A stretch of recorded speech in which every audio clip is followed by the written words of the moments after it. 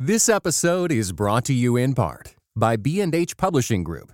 Sam Alberry's new kids book, God's Go-Togethers, provides a helpful foundation for explaining why God made men and women as a special pair to complement each other in marriage and beyond. Learn more at godsgotogethers.com.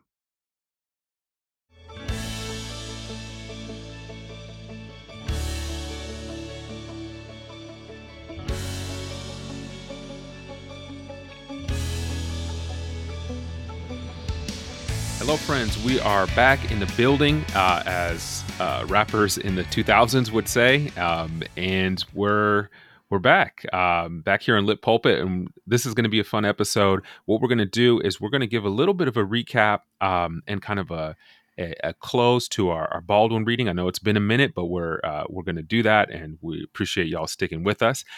And then we're going to turn forward toward our selection for this next run of Lit Pulpit. What we're reading next, a really rich novel that I actually have not read. I'm really excited to dig into, and Austin vouches for strongly. So we appreciate y'all sticking with us and tuning in. I'm Claude Acho, and I'm here with Austin Cardy, and this is Lit Pulpit. We're going to kick it off with James Baldwin, Go Tell It on the Mountain, which we've been kind of going through, and people have been reading along with us on our Facebook group. We're going to bring it to a close today by sort of looking at the pieces of wisdom that we glean from this novel, and then a little bit of a look at the closing scene where the protagonist, Gabriel, John, Gabriel's stepson, has an encounter with the Holy Spirit despite the toxicity of faith that he's been around. And then it becomes this question of, well, what does it mean for him to really be in the faith? So before we jump into that, Austin, let's talk about a couple of the big sort of pieces of wisdom that we take away from this novel. And this can also serve, I think, for listeners maybe as a way to discern if you're going to jump into this novel maybe on your own if you haven't been reading along with us. So as you think on that, Austin, I'll start off with one.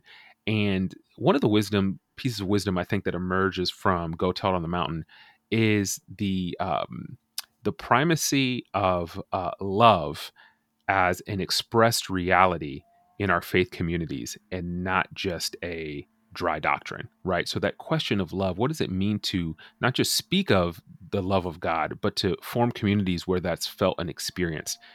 John doesn't feel that. He feels love in the world, but not in this holiness church that he's enmeshed in. So that becomes, I think, one piece of wisdom that we really need, that Baldwin really wants us to wrestle with.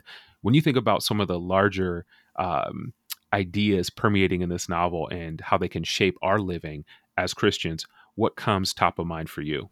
I think probably the theme of how faith is not a found, settled thing, particularly a conversion experience and the euphoria and the just overwhelm that one experiences in that moment. And I think that in some ways this book can be both comforting and also clarifying, and in some senses even affirming for a lot of folks that grew up steeped within evangelicalism, because you grow up hearing so many stories about dramatic conversion experiences, and so much emphasis gets placed on the moment of encounter with Christ and the Holy Spirit. And for some folks, and we know this as pastors, that's not something that's ever really kind of later wondered about or questioned, or it is for some folks a found and settled thing. But for a lot of folks, faith continues to be a journey and something that we continue to wrestle with and come to further and further reinterpret and re-examine and more fully understand. And I say all that so as to say that the way that this ends with this radical encounter that John has with the Holy Spirit, one of the geniuses to me of the way Baldwin does this is you don't really know at the end exactly where this is going and what he feels about the experience. He has that great line where he says, whatever happens to me, whatever comes to, I was there, and there's a whole lot that we could spend time just trying to interpret and analyze what we take from that line. But for me, I just think that it's such a great take on how faith and an experience with the Holy Spirit is one of those things that is like Jesus on the Mount of Transfiguration. It happens, and folks are like, "Wow, this is amazing," and wrapped up in it. And then the next thing you know, uh, that experience is gone, and you're back down on the mountain. And like the disciples, were wrestling and saying, to themselves, like, "What just happened?" And I think we get sometimes fed within evangelicalism too simple of a story of that this is this thing that happens that forever can be held in a box, and for folks for whom that isn't their life and faith experience, it can be helpful to look at a story where you're in the shoes of somebody who undergoes something like this, but already coming out the other side is saying, so what exactly has just happened to me, and what does this mean for me and for my life and for my faith? Well, John's encounter with God is anything but simple. Just as you're mentioning, it comes here in part three of the novel, "The Threshing Floor." Making allusion to Ruth and sort of these places of divine encounter, these transformational sort of spaces. And John's encounter is really complicated. It runs for several pages. It's dense. It's hard to understand exactly what's going on. What is repeated, folks will know, is that if they've read along, and if you haven't, this will be helpful because it'll sort of prime you to engage or to think about this if you do pick up the novel. Constantly, John is encountering what Baldwin describes as an ironic voice. So there's this ironic voice that's telling him to sort of get up. You're just as good as your daddy, or get up. You don't want to be like all these sort of unsophisticated black folks here at church, right? And it weaves in and out, and it seems really critical of the faith, but at the same time, it's also sort of exposing the toxicity of his dad's faith, Gabriel's faith.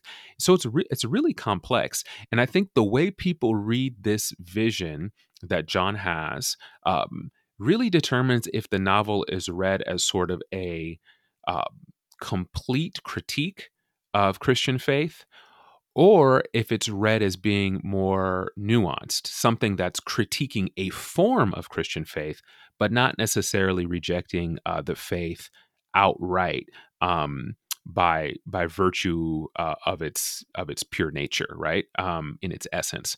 Um, and so this is a really critical section. I think what I would want people to consider is that there's one line in this section in the midst of all of this sort of these visions and this sort of uh, exploration of black people and faith and John's family and his father and his past, is really consider that there's one line that happens where within this vision, the novel says that John saw the Lord just for a moment. And I think this is really critical. I think this is sort of the key that unlocks something that's not complex, or that is rather not simple, that is complex. And it's that whatever's happening here, John is in the context of church, and something has come upon him. And at least for a moment, the Lord was there and he saw the Lord. And I think because of that, this novel, despite all of its needed critique of the Christian faith, is suggesting um, that that God is still at work, that God is still moving, that despite the toxicity of Gabriel's faith in this faith environment where people are operating like Gabriel, sort of out of both wounds and out of sort of a cruel heart, given his own choices, but given his social environment, that God is still at work in some way. I like to think of it as God is not going to be left without a witness. And so I think that's also another lesson that a piece of wisdom I take away from this novel. The critique is strong and necessary of sort of perversions of the faith, but at the same time, it holds space and room that God can be at work all the same. That then shifts, I think, to another key insight that the novel holds out, is the sort of dynamic of accountability. So John has this vision, and then we move into the rest of the revival service. Florence steps up, and now she really begins to confront Gabriel, John's stepfather, about his sort of hypocrisy and hidden sin, she says, I done read the Bible too. Like, I know what the Bible says, and you are not the righteous person you portray yourself to be. And so we're seeing both John is seeing a vision of the Lord just for a moment, and Gabriel begins to be, Florence begins to be prophetic towards Gabriel, right? So now two things are happening that are holding out a more pure and just faith in the midst of all of this toxicity. So I think the novel begins to, though it's complicated, it ends with two moments at least where God's truth is still being held forth. God is being represented. God is even at work in two ways that begin to permeate a great deal of perversion and toxicity. Austin, what do you make of that? What do you make of even the sort of ending toward the novel where there's this moment of attempted accountability toward Gabriel, who has really broken the hearts and lives of many people around him? This episode is brought to you in part by Pittsburgh Theological Seminary. Pittsburgh Theological Seminary students are grounded in faith and formed in community. PTS students are preparing for ministry with Master of Divinity, Master of Arts, Doctor of Ministry, and certificate programs. Begin your master's or certificate program in person or online. Financial aid is available. Visit pts.edu/admit.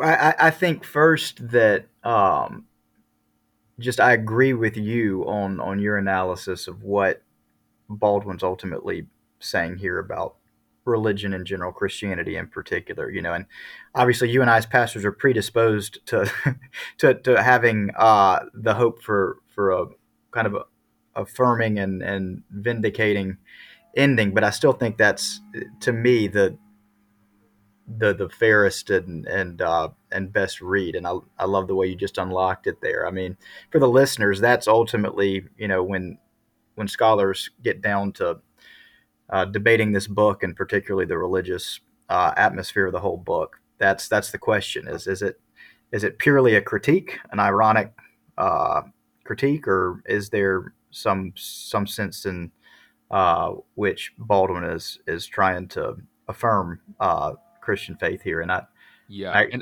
ahead. I think, just to interject real quick, I think, my reading, I recognize why folks read this as sort of a wholesale critique of Christianity, and it makes sense to do that if you're really incorporating the whole corpus of Baldwin's writings and some of his later writings. I think in his life, he continued to be engaged with a notion of God in his own sort of making and working. But I think if you read the novel on its own terms, if you don't treat it anachronistically and sort of reread it through the lens of his later writings, you really engage with it as it is, which I think is a valid way to read. Then I think you come to I think the reading we're advocating is much stronger. Couldn't agree more. That's exactly right. I mean, within what we have in these pages right here, in Baldwin writing when Baldwin's writing, I feel like this is ultimately at the end, with all the critiques notwithstanding, and like you said, that are certainly valid and needed. He's at the end still trying to show that there's something central and nourishing and life-giving about faith. So just wanted to affirm that and say that I agreed. And there's this line too that I also want to read because I find it just so powerful. And I mean, I think that it speaks to what we're talking about. And it's also another theme that I think is an important one for people of faith who are reading this book. And that's particularly what we're speaking to as we do this Lit Pulpit podcast. It says of John, as he's experiencing all of this, he says he was filled with a joy unspeakable, whose roots, though he would not trace them on this new day of his life, were nourished by the wellspring of a despair not yet discovered. The joy of the Lord is the strength of his people. And I think that's a powerful takeaway from this. I mean, obviously, with John and with what Baldwin's doing here of a social critique, there's so much more going on than just an amorphous human individuality here. But this can apply to all of us of faith, because one of the central aspects of Christian faith is that hope which is seen is not really hope. That one of the things that really nourishes in the wellspring of our faith is that somehow it works in this paradox and this tension with despair and hurt and sorrow and grief and all these other things. And so there are things very particular to John and to the Black lived experience and all kinds of things that, you know, are underneath what Baldwin's saying in this sentence right here as it pertains to this book.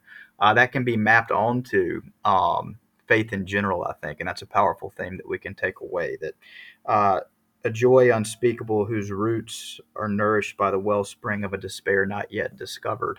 Um, so often our faith is leading us on and strengthening us and pulling us beyond despair that is not yet discovered. And that, by the way, is going to be a great segue. Let's come back to that. I haven't even thought about it, but when we talk about the moviegoer, uh, the uh, the epigraph for the moviegoer is actually a line about unacknowledged despair from Soren Kierkegaard that is underneath everything that we're going to read and talk about in the moviegoer. So that was an accidental kind of segue there. We'll Yeah, come yeah, back yeah. to that. But Early, anyway, early spoiler. yeah. So 100 years after you asked the question, yes, I think that that challenge of Gabriel there, the book needs it, and it really does. The way you paired it with John's encounter with the Lord, so too does Gabriel have an encounter with the Lord there. I mean, that is in fact, from Florence, a true prophetic encounter where Gabriel, for all of his posturing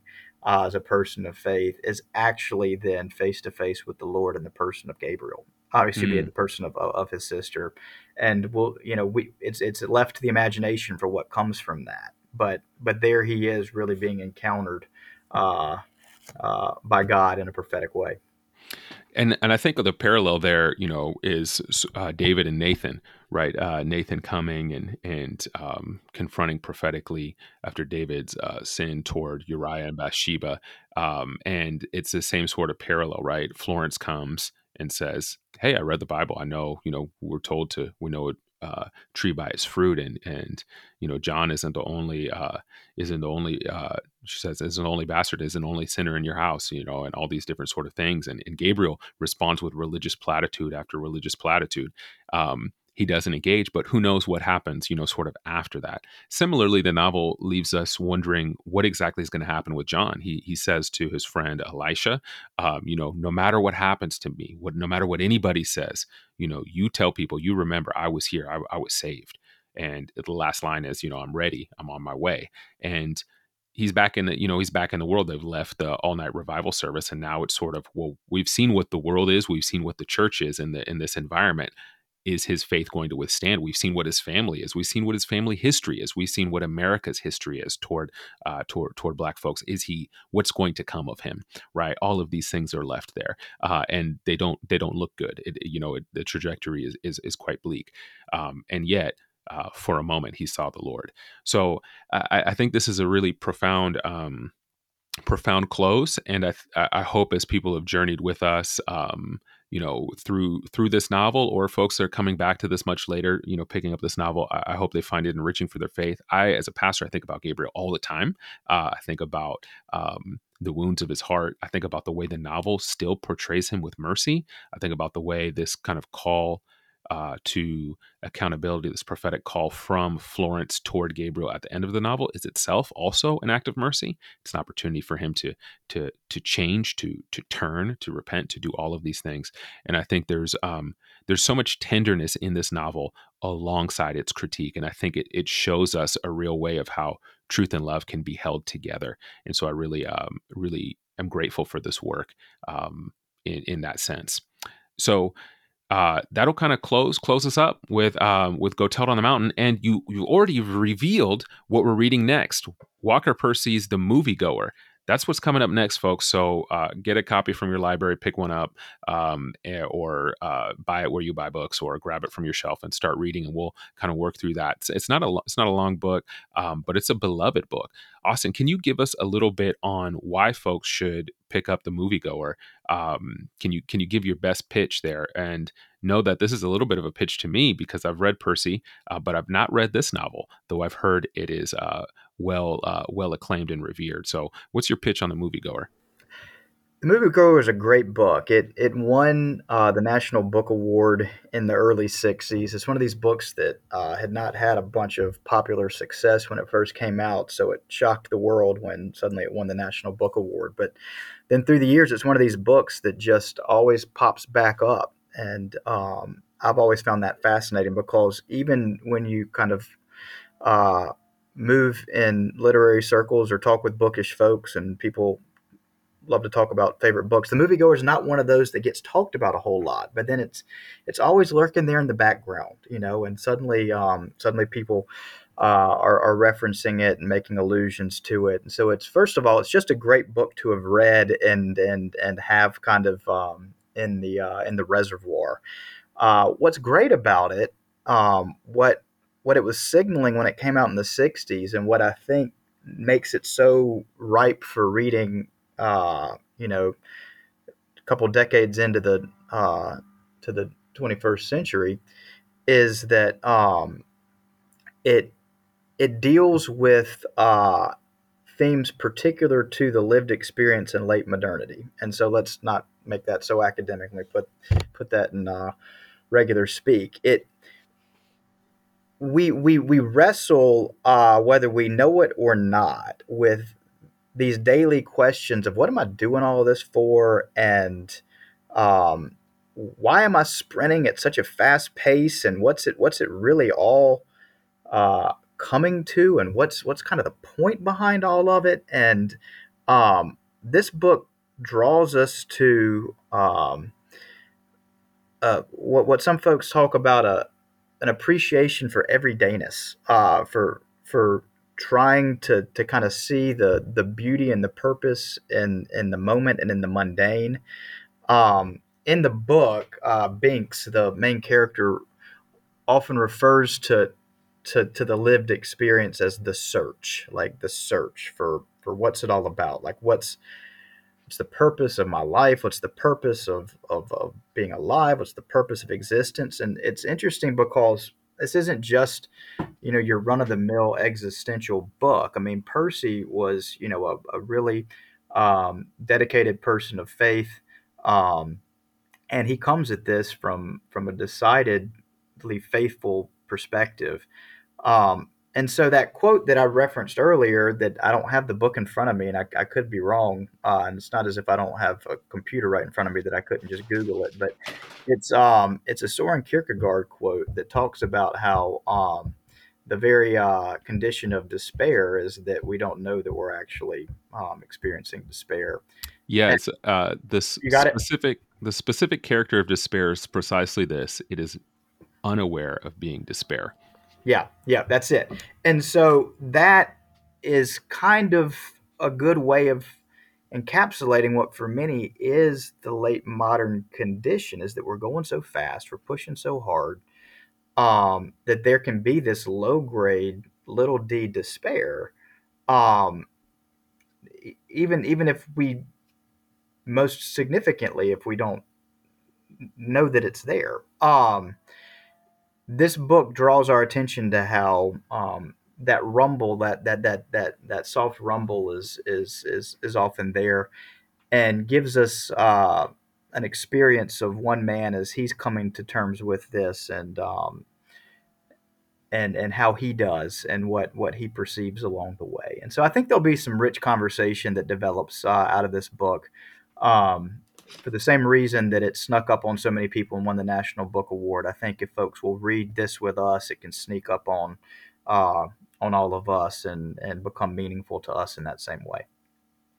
Yeah, I'm excited to jump into this. Time had it in its top 100 English novels, I think, of the 20th century, something like that. And I think you're right. It seems to be a novel that really engages and speaks to the sort of like languishing feel that we can experience in sort of everyday life, where, hey, on the surface, we kind of have everything we need, and we have our hobbies and our luxuries and our movies and our shows and all this sort of stuff. But we just have this kind of lethargic inner life, and everything is sort of really just off, and everything seems incomplete, and we don't know where to find any kind of sense of joy or like real deep meaning, even though we may be people of faith, right? And so I think this novel is going to speak to that with a sort of really prescient angle. And I read Walker Percy's Love in the Ruins last year. I think it was my favorite novel that I read last year, and it was sort of medicine to the soul, and also kind of absurd, and also really humorous. And so there's kind of really interesting mix. So I'm expecting some of the same from the moviegoer. So I encourage folks, grab a copy. We're going to jump in real quickly after you're hearing this, and dive into the moviegoer. So in the show notes, follow along with us on our Facebook for Lit Pulpit. Drop us a note there if there's anything you want us to cover as we get ready to jump into the moviegoer, and we'll catch y'all next time, not too far off in the future, as we jump into Percy's debut novel. Appreciate y'all listening. Thanks.